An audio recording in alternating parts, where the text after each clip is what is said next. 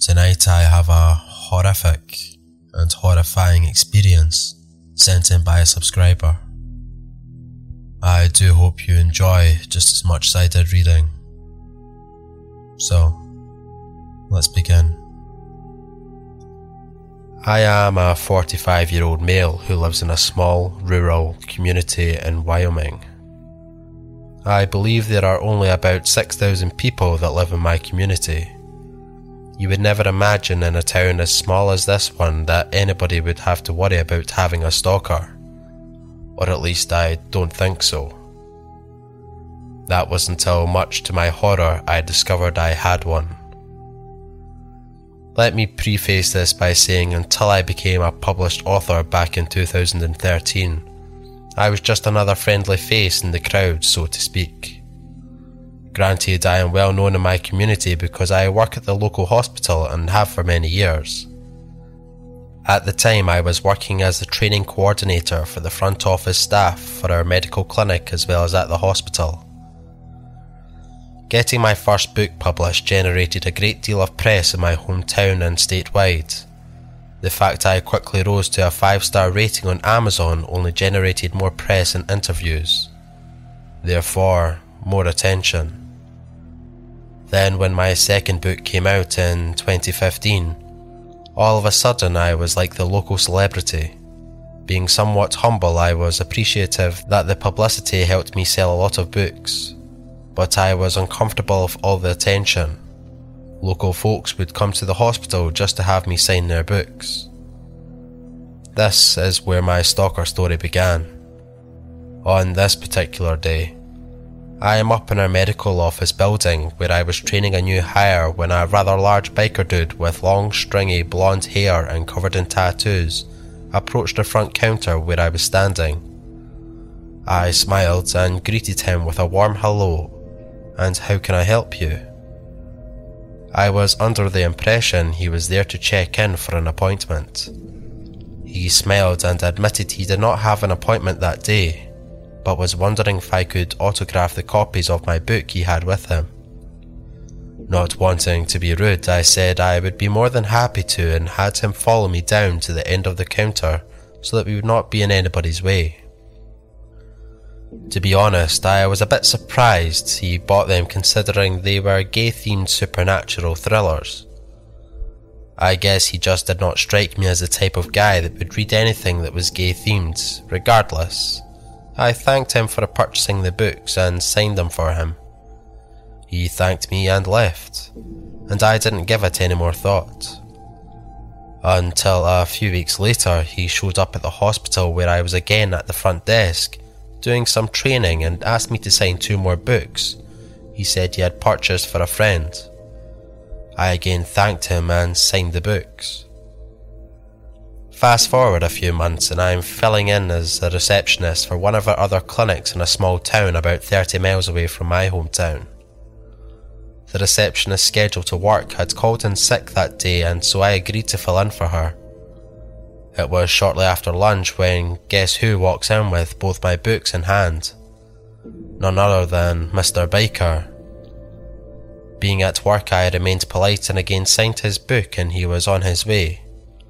Feeling truly creeped out and concerned, I spoke with the nurse on duty as well as the provider and expressed my concerns. They dismissed it as nothing other than an obvious fan who must have a little crush and nothing more. I figured they were probably right and went about my day. The weeks went by and I began to notice this large guy hanging out in front of my house and in the back alley behind it. He always wore a hoodie, and so I could not see who it was.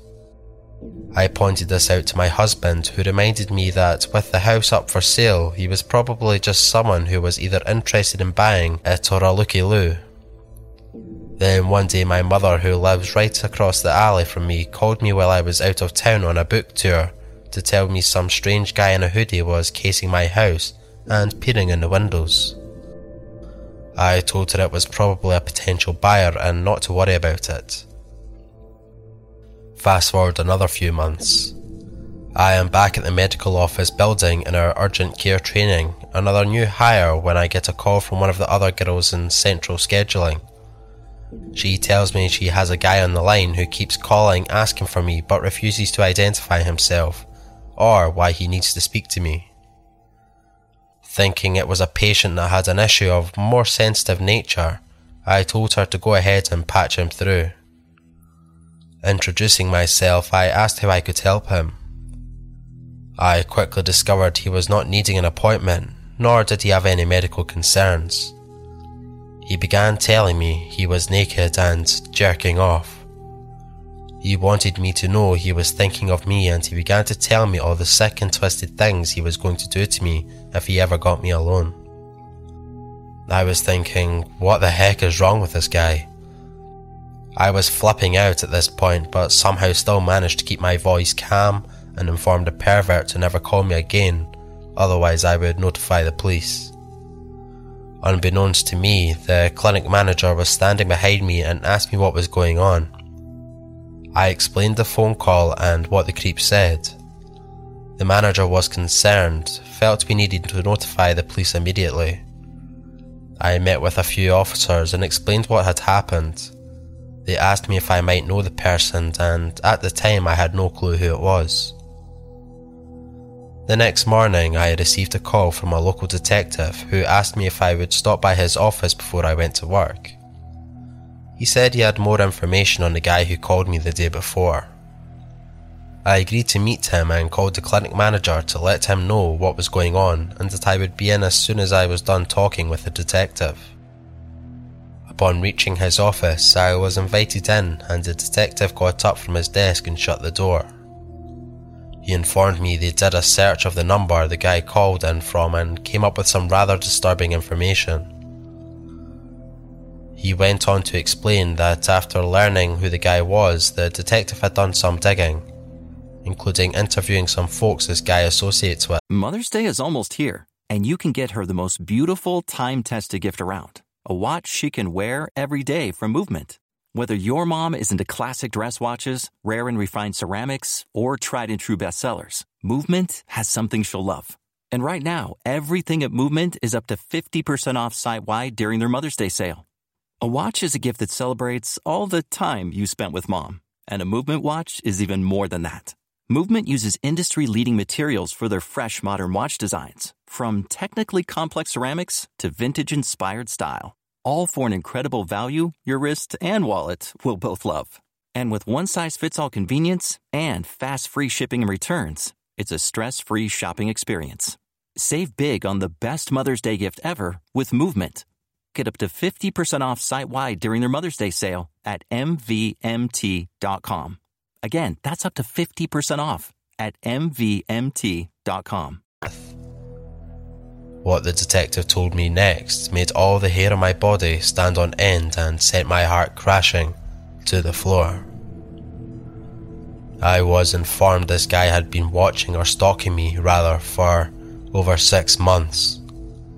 Not only that, but he believes the guy has been in my house. I was shaking with fear and was finding it hard to breathe. I began to pace the floor of his rather small office.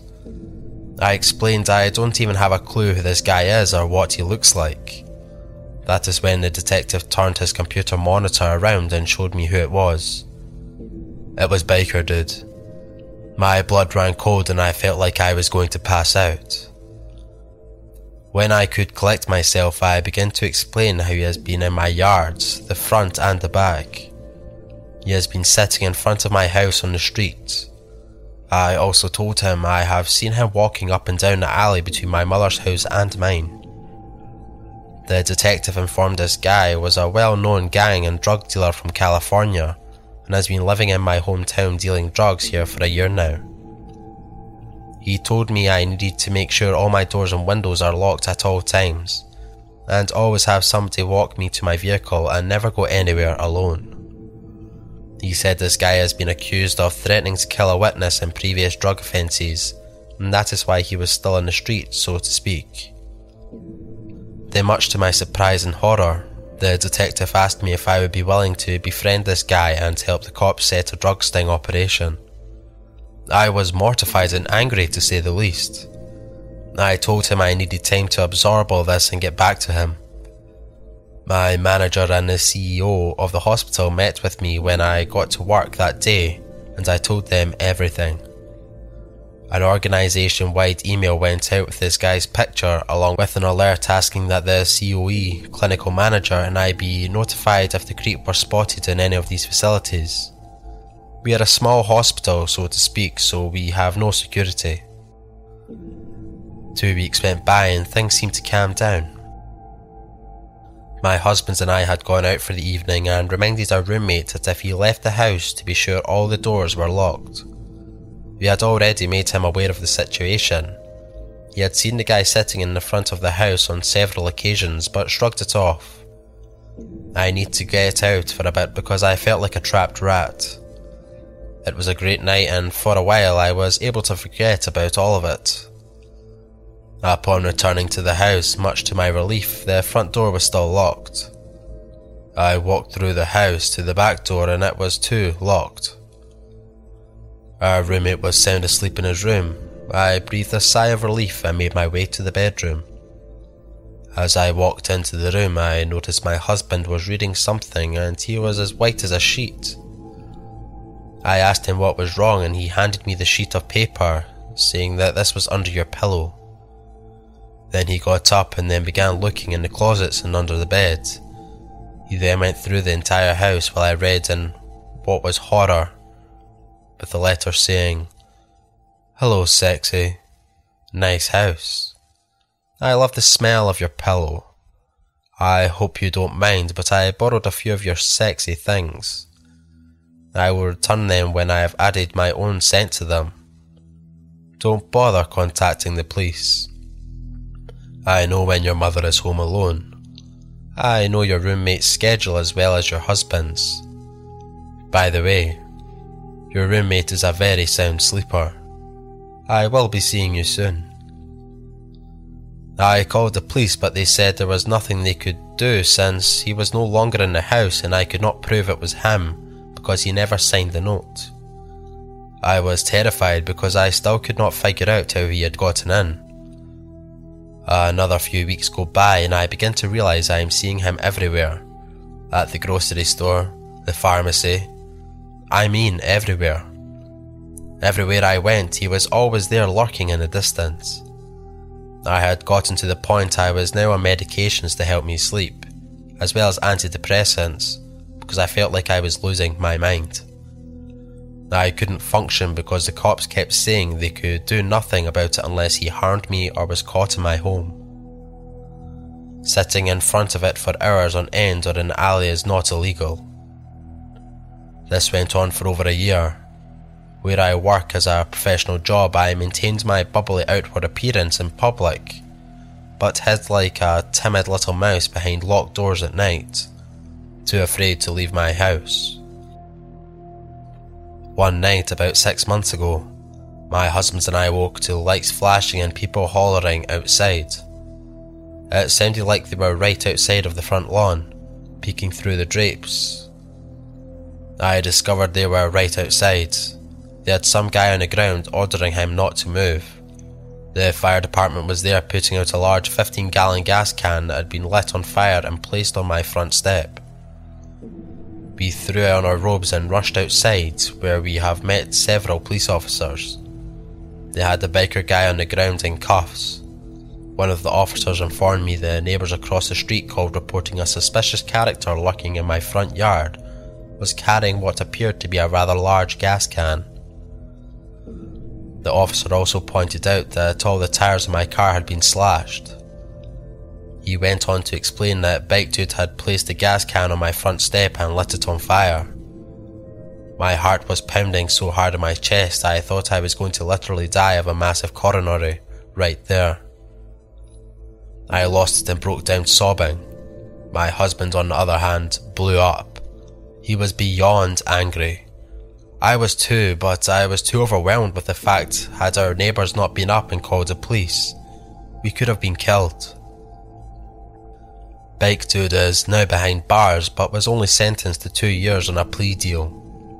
The scariest thing about that is the police nor the state is required to notify me in the event of this creep is released. So Mr. Biker Dude, I pray and pray hard we never ever meet again. Thank you all for listening. If you have a story of your own that you would like me to read, then please send it to the email address that was displayed on screen, or you can find it in the description with my other social media links. So, thanks for listening, and I hope to see some of you in my live Q&A tomorrow night.